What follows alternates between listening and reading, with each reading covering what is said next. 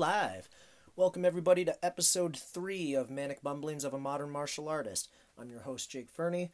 First things first, guys. Hope everybody had a wonderful, safe Thanksgiving holiday spent with loved ones and with good food. I know for sure on my end, I probably had a little too much of the said good food, particularly my mom's sweet potato pie and her apple pie.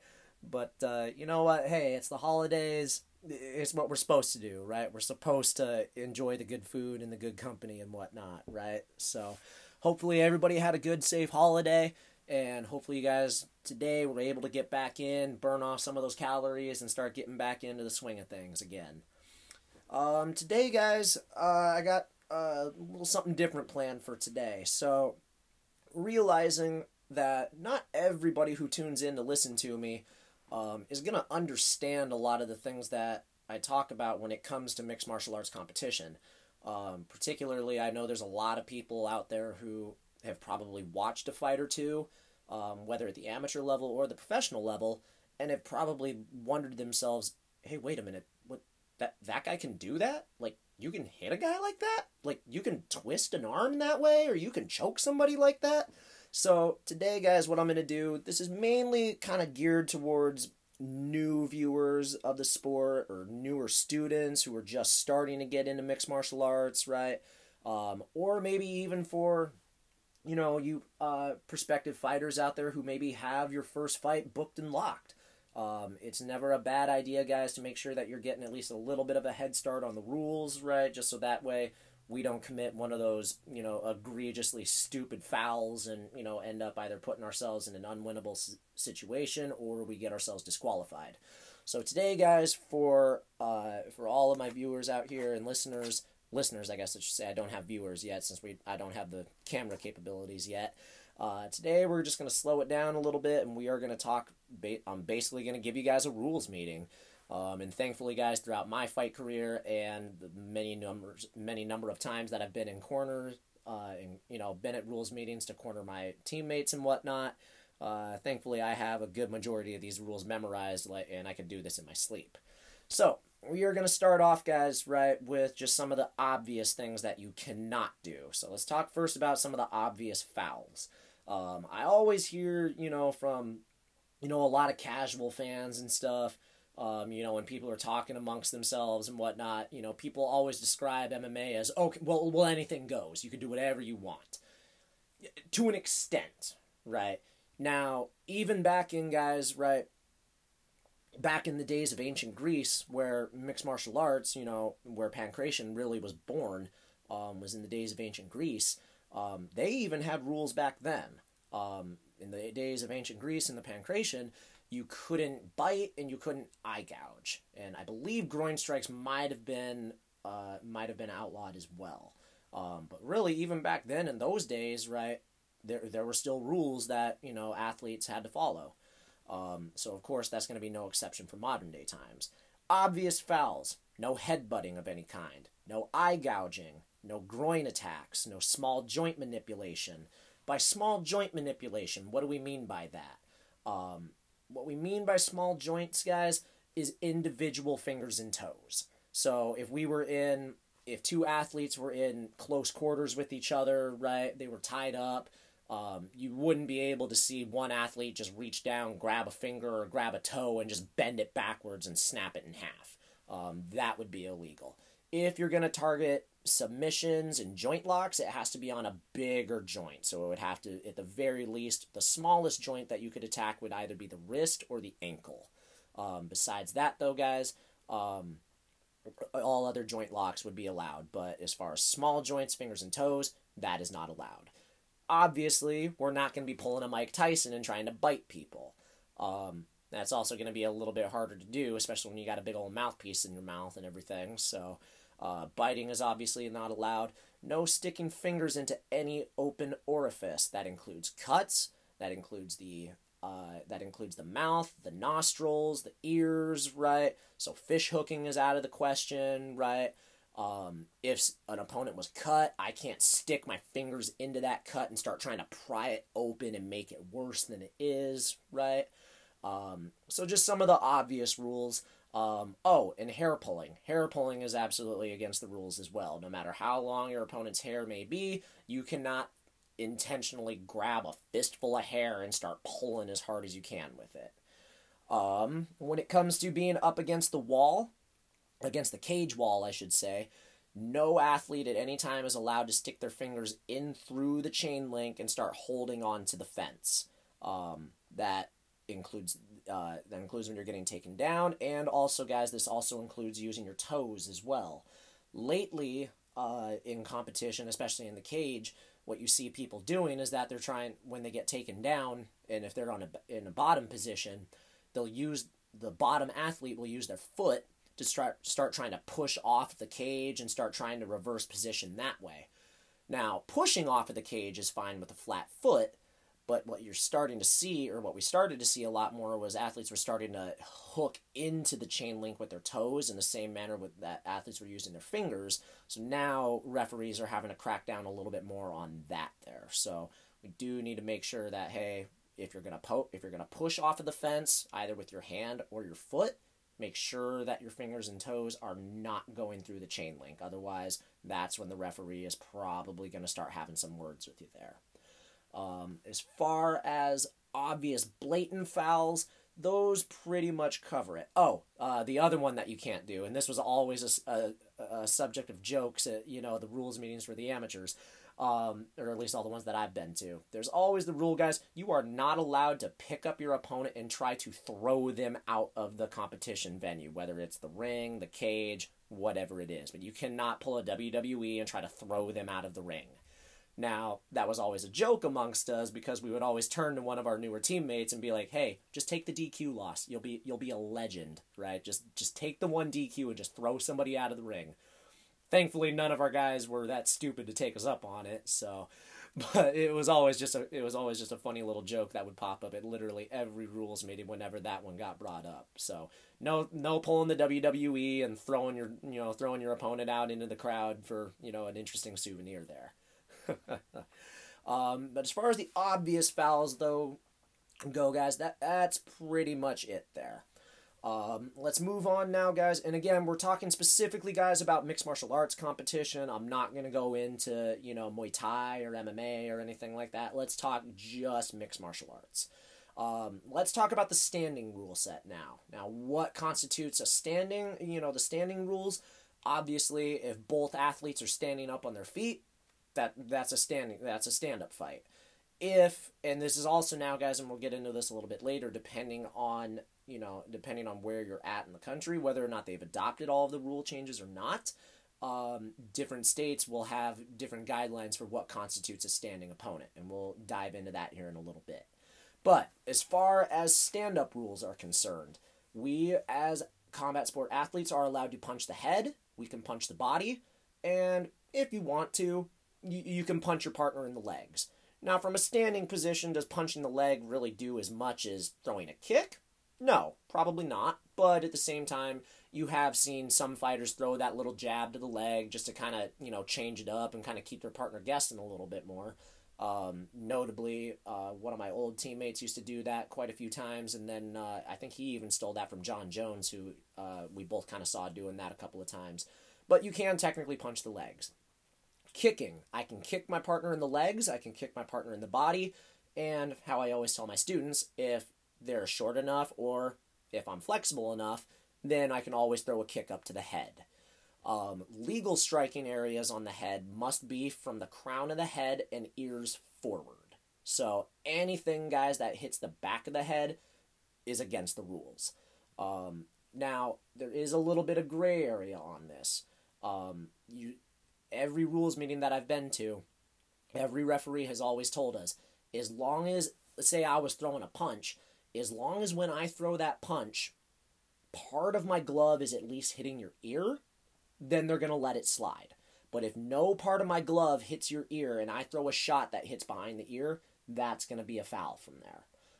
And for those of you guys out there who have never taken a solid shot to the back of the head, you're lucky. It's not a fun feeling at all. So we're going to take those ones out of it there. As far as how I can throw my strikes. I can throw punches. I can throw open-handed strikes, so I can literally slap my opponent. I can strike with my palm. I can strike with a back fist. I can strike with a hammer fist, which would hit more with the side of my hand from there. However really you want to throw, you're absolutely more than able to do so. As long as my strikes go into one of those designated target areas, the head, the body, or the legs, then everything's fair game. As far as hand strikes are concerned, I cannot deliberately throw a strike to my partner's throat. So we do have to kind of, be a little bit cautious of that there. But that is the stand-up rules. Now, that also constitutes, guys, that constitutes a stand-up fight when we're apart from each other and we're not hanging on to each other, and also when we are up close and in the clinch. If two athletes in a mixed martial arts fight are tied up with each other and they're, basically doing stand-up grappling with each other, it's still all fair game in there. We can still throw knees, we can throw punches. The pros obviously are able to throw elbows to the head. Amateurs typically aren't allowed to throw elbows, and they're typically not allowed to throw knees to the head. So amateurs out there, make sure that you're placing your shots right. Place those knees to the body or to the legs, and don't sneak them upstairs to the head. Obviously, as amateurs, we can't throw elbows, so just might as well not even worry about those at all. Let's see here. Moving on to the ground fighting rules. And then as far as getting the fight, guys, from the feet to the ground, all takedowns are legal.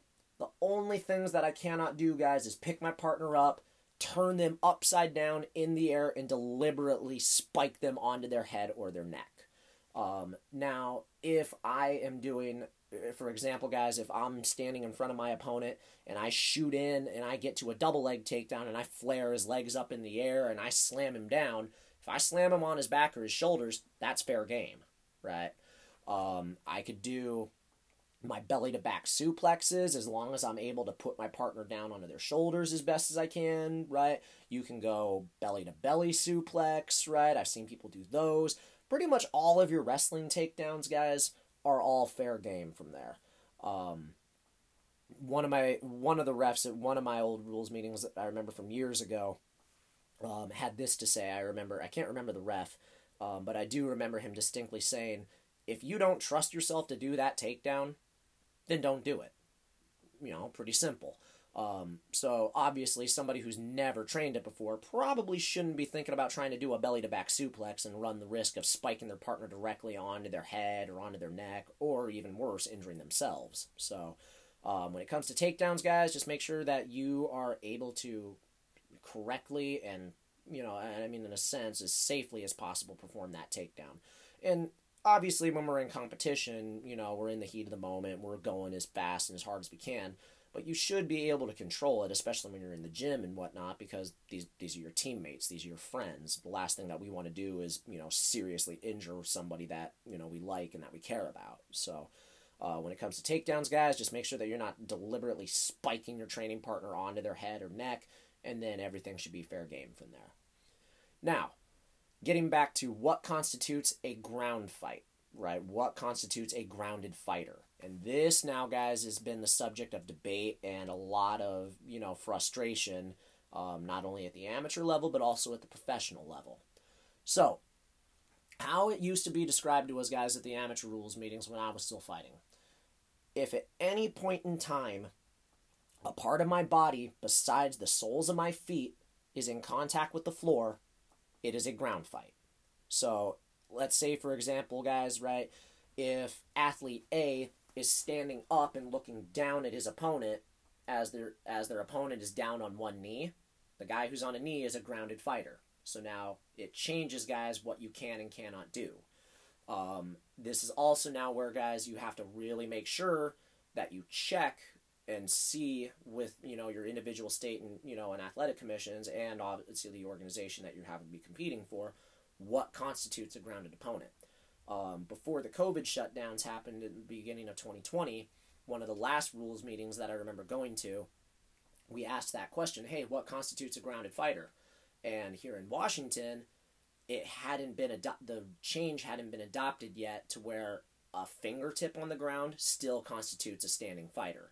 The reason for that, guys, was there was a lot of people who were trying to play the system, so to speak, and kind of cheated a little bit to where, okay, one partner would be standing, maybe with like a front headlock position on his opponent, and the guy who was in the headlock would be touching the ground with one fingertip, and because of that, they were ruled a grounded fighter, and they would try to time it to where, okay, as their opponent was trying to throw a knee to their body in the amateurs or to the head in the pros, they would put that finger down on the ground, and at the moment of contact, that strike would be illegal. So because there were guys who were trying to, kind of flirt with that line and whatnot and try to cheat the system, they decided to make that adjustment into the unified rules, and they said that anything, right, that it had to be more than just a fingertip on the ground to constitute a grounded fighter. Unfortunately, in Washington, at the time, we hadn't adopted that rule change. However, now that we're starting to get back out there, the state's opening up more, and we're able to start getting back out into competition, I should probably make sure that I do my due diligence and figure out whether that change has happened here in Washington or not. Well, I better get on that. But just so, again, guys, right, for basic general purposes, right, if a knee is on the ground, if an entire hand is on the ground, if my butt is on the ground, right, that's pretty obviously a grounded fighter, right? Now, here in Washington, for the amateurs, once the fight hits the ground, pretty much for us guys, all of my referees told us it is striking, it is punching and grappling only. Most of the time in the amateurs, guys, again, you're not going to be allowed to throw elbows. Because, again, guys, elbows can slice people open. They can cause a ton of damage and whatnot. And when athletes aren't getting paid, it doesn't make sense to have them get hit with all the big, nasty elbows and getting split open like a Tarantino film and whatnot. So we save the elbows for the pros and whatnot when guys are getting paid and whatnot. Now, from state to state and show to show, there is some gray area where, some rules can change. For instance, we've had a couple of our guys in the past compete on shows where elbows to the body on the ground were allowed. So you could strike to the body with an elbow, but you just couldn't hit the head with it. There's also some difference, guys, whether or not up kicks and down kicks are allowed. For those of you guys who don't know what I mean by that, let's paint this scenario here. Let's say athlete A was standing up and looking down at athlete B, who happens to be on their back. Now, athlete B is facing his standing opponent and has his legs still has both legs in between. Okay, so now for the down kicks, okay, obviously the standing fighter could throw kicks to his opponent's legs.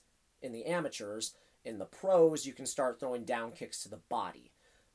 Here in the States, we are not allowed, even in the pros, we are not allowed to throw kicks to the head of a downed opponent. Back in the day, back in the days of Pride, that's when you could start throwing those soccer kicks and those stomps and whatnot, right, to the head of a downed opponent. And man, you saw some nasty knockouts that way. Vanderlei Silva had some horrible finishes that way. Mirko Cro Cop had a couple nasty, gnarly finishes that way. So again, that's the definition of a down kick. Now for the up kicks, right, it's basically the exact same thing. The grounded fighter would be looking to throw like a stomping motion kick or like a hacking motion kick either into his opponent's legs or to the body. For the amateurs is still allowed. And then for the pros, now you can start throwing those mean, nasty up kicks to the head. We've seen many, many times where a fighter is standing up over his opponent, gets hit with an up kick, and is knocked unconscious. One of my old teammates actually won his second pro fight with one of the gnarliest up kicks that landed flush on the chin and just dropped his dude, and the guy was out before his body even hit the ground. So up kicks are definitely a nasty weapon to have, but just remember that in the amateurs, we can only do that on certain shows. There's a lot of shows out there, guys, where those are not going to be allowed. So you're going to need to make sure that when you get to the rules meeting, right, that you're paying attention so you understand whether or not you can or cannot do those, or just make sure that, hey, you or your coach contact the promoter and just ask ahead of time just to know what you're getting yourself into. Okay. As far as the grappling department is concerned, for the amateurs, all submissions are legal with the exception of heel hooks. So chokes are allowed, arm locks are allowed, shoulder locks are allowed, technically wrist locks are allowed, although I have yet to see a wrist lock submission be pulled off in a fight. But heel hooks, guys, or any kind of twisting leg lock, those are usually going to be illegal for the amateurs. Because again, guys, right, the damaging potential that heel hooks have, for those of you who don't know, you're basically causing the knee to rotate from the inside out, and you're basically tearing ligaments from bone. It's a very, very devastating lock, and the sneaky thing about them is that you don't really feel pain until things have started to pop and tear. So, again, in the amateur level, when we're not getting paid, it doesn't make sense to, have guys ripping on our legs and potentially crippling us for life if we don't know how to defend it or, counter it. So again, save that for the pros who are making money and whatnot, right? And have hopefully been doing this for a little bit longer and whatnot. So again, on the ground, guys, right? The striking rules still apply, right? I could punch my grounded partner in the head, I can punch him in the body, I can punch him in the legs if I wanted to. Again, if I punch my partner in the head, it has to be from the crown of the head and ears forward. This is where a lot of times, guys, you will see guys, accidentally getting hit with shots to the back of the head and stuff, because again, guys get overzealous. They see that potential to finish their partner, and they just start swinging wild punches, and then a lot of times they end up clipping their partner in the back of the head. Now, there's also a lot of gray area for a lot of these now. For instance here, yes, strikes to the back of the head are illegal, right? Now, here's a situation, though. Let's say two athletes are standing in front of each other. Athlete A decides to throw a straight shot right down the middle, aiming directly to the front of his opponent's face. The punch is designed to hit either to the tip of the chin or catch him square in the nose. If athlete A starts throwing that punch and athlete B, halfway through it, decides to turn for whatever reason and causes the shot to hit them in the back of the head, that's not necessarily athlete A's fault. That's athlete B's fault, because he stupidly decided to turn and expose the back of his head. So there's a lot of times down there, especially in a ground and pound scenario, where one guy's sitting on top of his opponent and throwing those downward strikes to hopefully finish the fight. You see that a lot of times. Punches are thrown to a clean target area, but their opponent turns, right? And then in turn, they end up kind of hitting them in the back of the head or just a little bit behind the ear. But again, that's not the fault of the top player. That's the fault of the bottom player who just stupidly decided to turn away from it. So again, as much as it sucks, right? You don't be trying to cheat that and turn your head away at the last second to say, "Oh no, he hit me in the back of the head." No, that's a pretty dumb idea, right? So let's just make sure that you're not doing that one. However, though, guys, if you are the top player, right, and it does come time to start working that ground and pound, make sure you're picking your shots, right? The last thing that we want to end up, is getting into a position where we could potentially finish the fight, but because we just let adrenaline get a hold of us, right, or we get too excited, we just start throwing crazy wild haymakers, and we end up catching our partner in the back of the head, and we end up, getting disqualified or getting a point taken away. Again, guys, right, I actually just mentioned this to one of my kickboxing classes today. If you're in a 3-round fight and you get a point taken away, you commit enough fouls, or you do maybe even just the one foul if your ref's really, really strict that day, you commit that foul that results in a point being taken away, pretty much, guys, you've damn near lost the fight. It's just that simple. The only way, guys, that you're going to be able to get that win is if you go out and finish. The only other thing that could potentially happen with you winning is that your opponent also gets a point deducted, right? And then in the last remaining round, you put on such a dominant performance that they have no choice but to rule it a 10-8 round or something like that. So, again, if you get a point deducted, the odds of you coming out on top victorious, if the fight does happen to go the distance, you just dug yourself into a hole, and you just made your job a hell of a lot harder. So again, right, it definitely behooves oneself to make sure that again, know what your rules are and make sure that you're playing by them, right? It's so funny too because you look at other sports, right? When guys, start making that transition, from the amateur to the pro ranks or whatever it is, you always hear about guys saying like, "Man, I didn't know I couldn't do that," or "I didn't know that was allowed." Right? Off the top of my head, just this last couple weeks ago in the National Football League, the Steelers and the Lions played to a 16-all tie. It went to overtime, and then nobody ended up scoring in that overtime period, so they ruled it a tie. I can't remember which player said this, but one player, I believe it was from Pittsburgh, one of their players came out in an interview with the press and said, "I didn't even know that you could tie in the pros." Which, again, is really, really funny, to me, considering that, hey, you just spent all this time adjusting your skill set and your understanding of the rules from the college rule set to the pro rule set. You would think that you would also kind of look into, hey, you can, besides, what, for the NFL, what constitutes a catch and what doesn't constitute a catch or whatever it may be, you'd also think that they would know, like, hey, ties are allowed in the NFL, so they should probably, make sure that they understand that rule too. Again, maybe a little bit of a different scenario with it being a team sport and everything, but it also does just come down to guys just, basic accountability, right?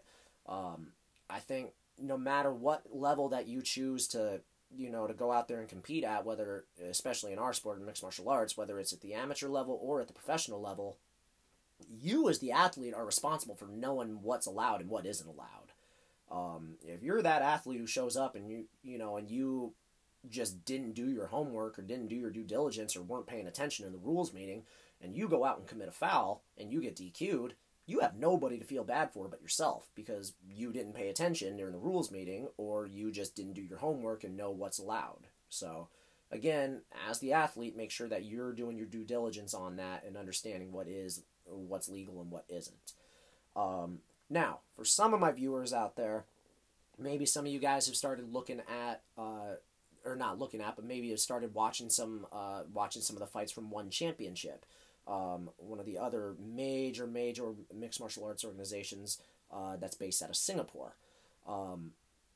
And I say that, guys, right, they're financially, guys, and from everything that they have, they are just as big as the UFC. The only problem, guys, and the reason why they don't seem as popular is just because obviously their market is based out in Singapore and they're kind of catering to that audience a little bit more. Hopefully in the future they're able to start establishing some American presence here and giving the UFC and Bellator and some of those other leagues a little bit more competition and whatnot. Because One Championship is a fantastic product, what they present. Anyways, getting a little sidetracked here. But for those of you guys who have watched, mixed martial arts bouts from One Championship, you'll probably notice some of the rules that are a little on the different side. For instance, knees to the head of a grounded opponent in One Championship are absolutely fair game. It actually came back and bit, my current MMA idol and hero, Demetrius Johnson. It came back and bit him in the ass. He fought for the title not too long ago and ended up getting knocked out with a knee to the head that in the UFC, under what's classified as the unified rule set, would have been illegal.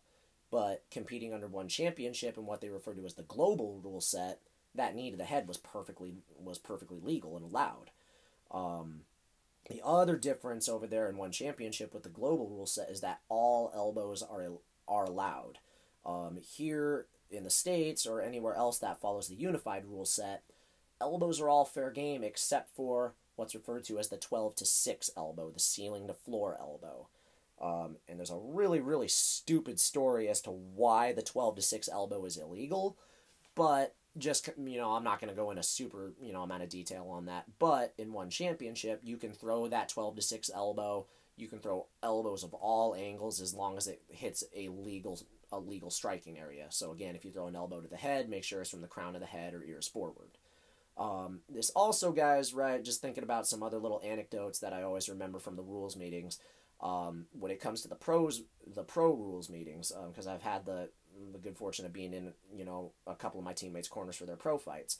The refs will always tell us that if, like, for example, if athlete A had athlete B pinned up against the cage and was, threatening to take, his partner down with a single leg or a double leg, If athlete A was in on the takedown and athlete B has their back up against the fence, you see a lot of times the guy who's still standing and trying to fight off the takedown will still start trying to throw punches to the side of their partner's head and also start looking to throw elbows. Now, this is where you got to start being careful with some of those elbows, right? Because, again, the ceiling to floor is illegal. However, all of the refs that I've, listened to at the rules meetings for pro fights have always said, as long as you scoop it just enough to change the angle from ceiling to change it just even the slightest bit away from ceiling to floor, then they're probably going to let it go. So if you can make the path of your elbow, so if you guys are doing this at home, if you were to take your right hand and hold it up above your head and pull that elbow straight down in front of you from ceiling to floor, that would be an illegal elbow.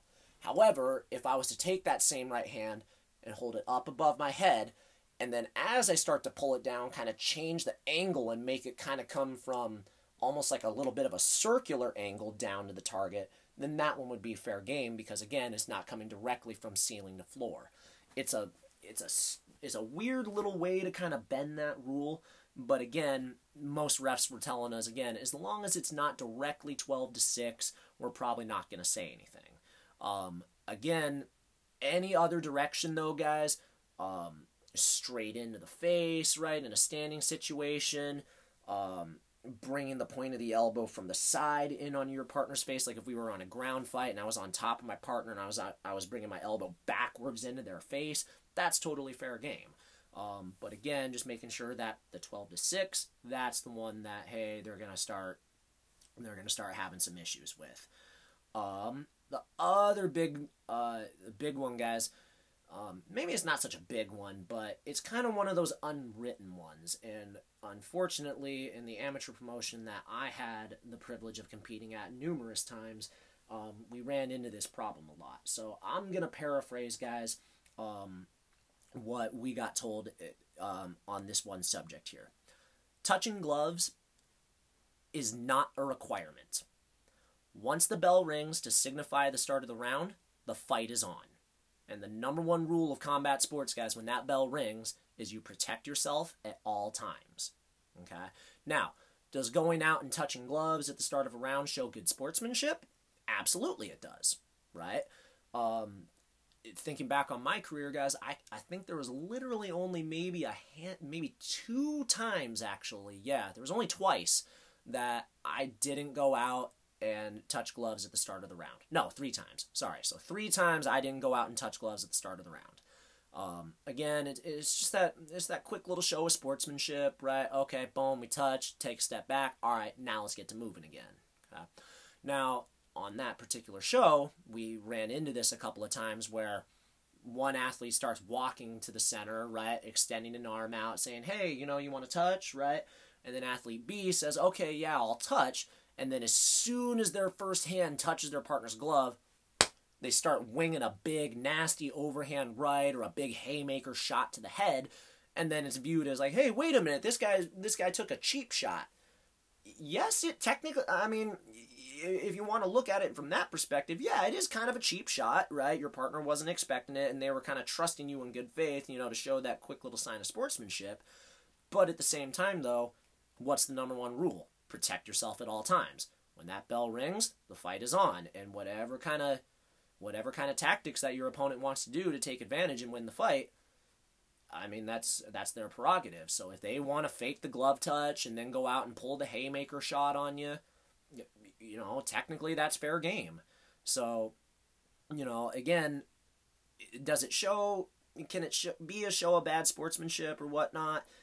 Yeah, I mean, in that opinion can also vary from person to person, but just understand, though, guys, once that bell rings, if your partner doesn't want to touch gloves or if you don't want to touch gloves, you are not obligated to do so, right? Obviously, after the fight, hey, make sure that, you go over, you shake your partner's hand, right? You look him in the eyes, right? All, the good sportsmanship stuff then, right? But at the beginning of a fight, though, guys, right, when that bell rings, you are not obligated to touch gloves. I don't care what, the look on his face says or his or her face says, right? I don't care what kind of reaction you get from the crowd and the audience, right? If you don't want to touch or if they don't want to touch, that is entirely their prerogative, right? And something you might want to think of, something that I started doing, guys, after getting this piece of advice from one of my teammates. Maybe reach out with one hand, and offer that glove touch, but maybe have the other hand, guys, maybe have the other hand up nice and high by your head still and keep your chin tucked just in case you do get that partner who does want to try to pull that shot on you. Yeah, at least we still have a hand up, right? We still got our chin protected, right? And we're at least kind of ready for that potential cheap shot that might come our way. Again, guys, right? This was just a very brief rundown of the rules and whatnot. We could absolutely go into further detail on all of the different areas, the stand-up fight, the ground fighting portion, right? We could even go further and further, guys, into, okay, what's allowed as far as, tape and gauze for wrapping your hands and stuff like that, right? But today, guys, like I said, I just wanted to talk, about the basic rules, right, for our sport of mixed martial arts, just so that way for my newer viewers, right, or, my newer listeners, sorry, I got to get out of saying viewers, right? One of these days I'll get myself a camera and we'll get up on YouTube and everything. But for my newer listeners out there who maybe haven't been as, familiarized with the rules of MMA, hopefully this helps you guys, and the next time that you do happen to be watching a fight, right, now you'll have hopefully at least a little bit better understanding, right, of what's allowed and what isn't allowed. Again, for my listeners who are, potentially going to be stepping into a ring or a cage for their first competition, my best piece of advice for you guys when it comes to the rules is just make sure that you and your coach or one of you, right, reaches out to your promotion and just asks for a quick rundown of the rules. Again, not every promotion is going to be the same, and there's going to be a lot of there can be a lot of difference or maybe no difference at all from show to show. So again, just make sure that you cover all your bases, and just make sure that you kind of just double check with the promotion as far as what is allowed and what isn't allowed. That can also, guys, vary from state to state as well, right? So if you do happen to get that opportunity to travel and whatnot, like a few of my teammates have gotten to do, just make sure, again, guys, that, hey, you're doing your due diligence, covering your bases. Make sure that you understand what you can and cannot do. The last thing that we would want to have happen, guys, is for us to get disqualified or put ourselves in an unwinnable situation just because we didn't understand the rules of the game that we're playing, right? Again, guys, thank you all for tuning in and listening. For you guys who maybe didn't understand the rules of our sport, I hope that this has been, a little bit more insightful and helpful for you guys, and hopefully this helps you guys kind of better understand the game of mixed martial arts a little bit. Obviously in the future, guys, we could totally go more in depth about, strategy and, and overall kind of, instances and what's happening during a fight and whatnot.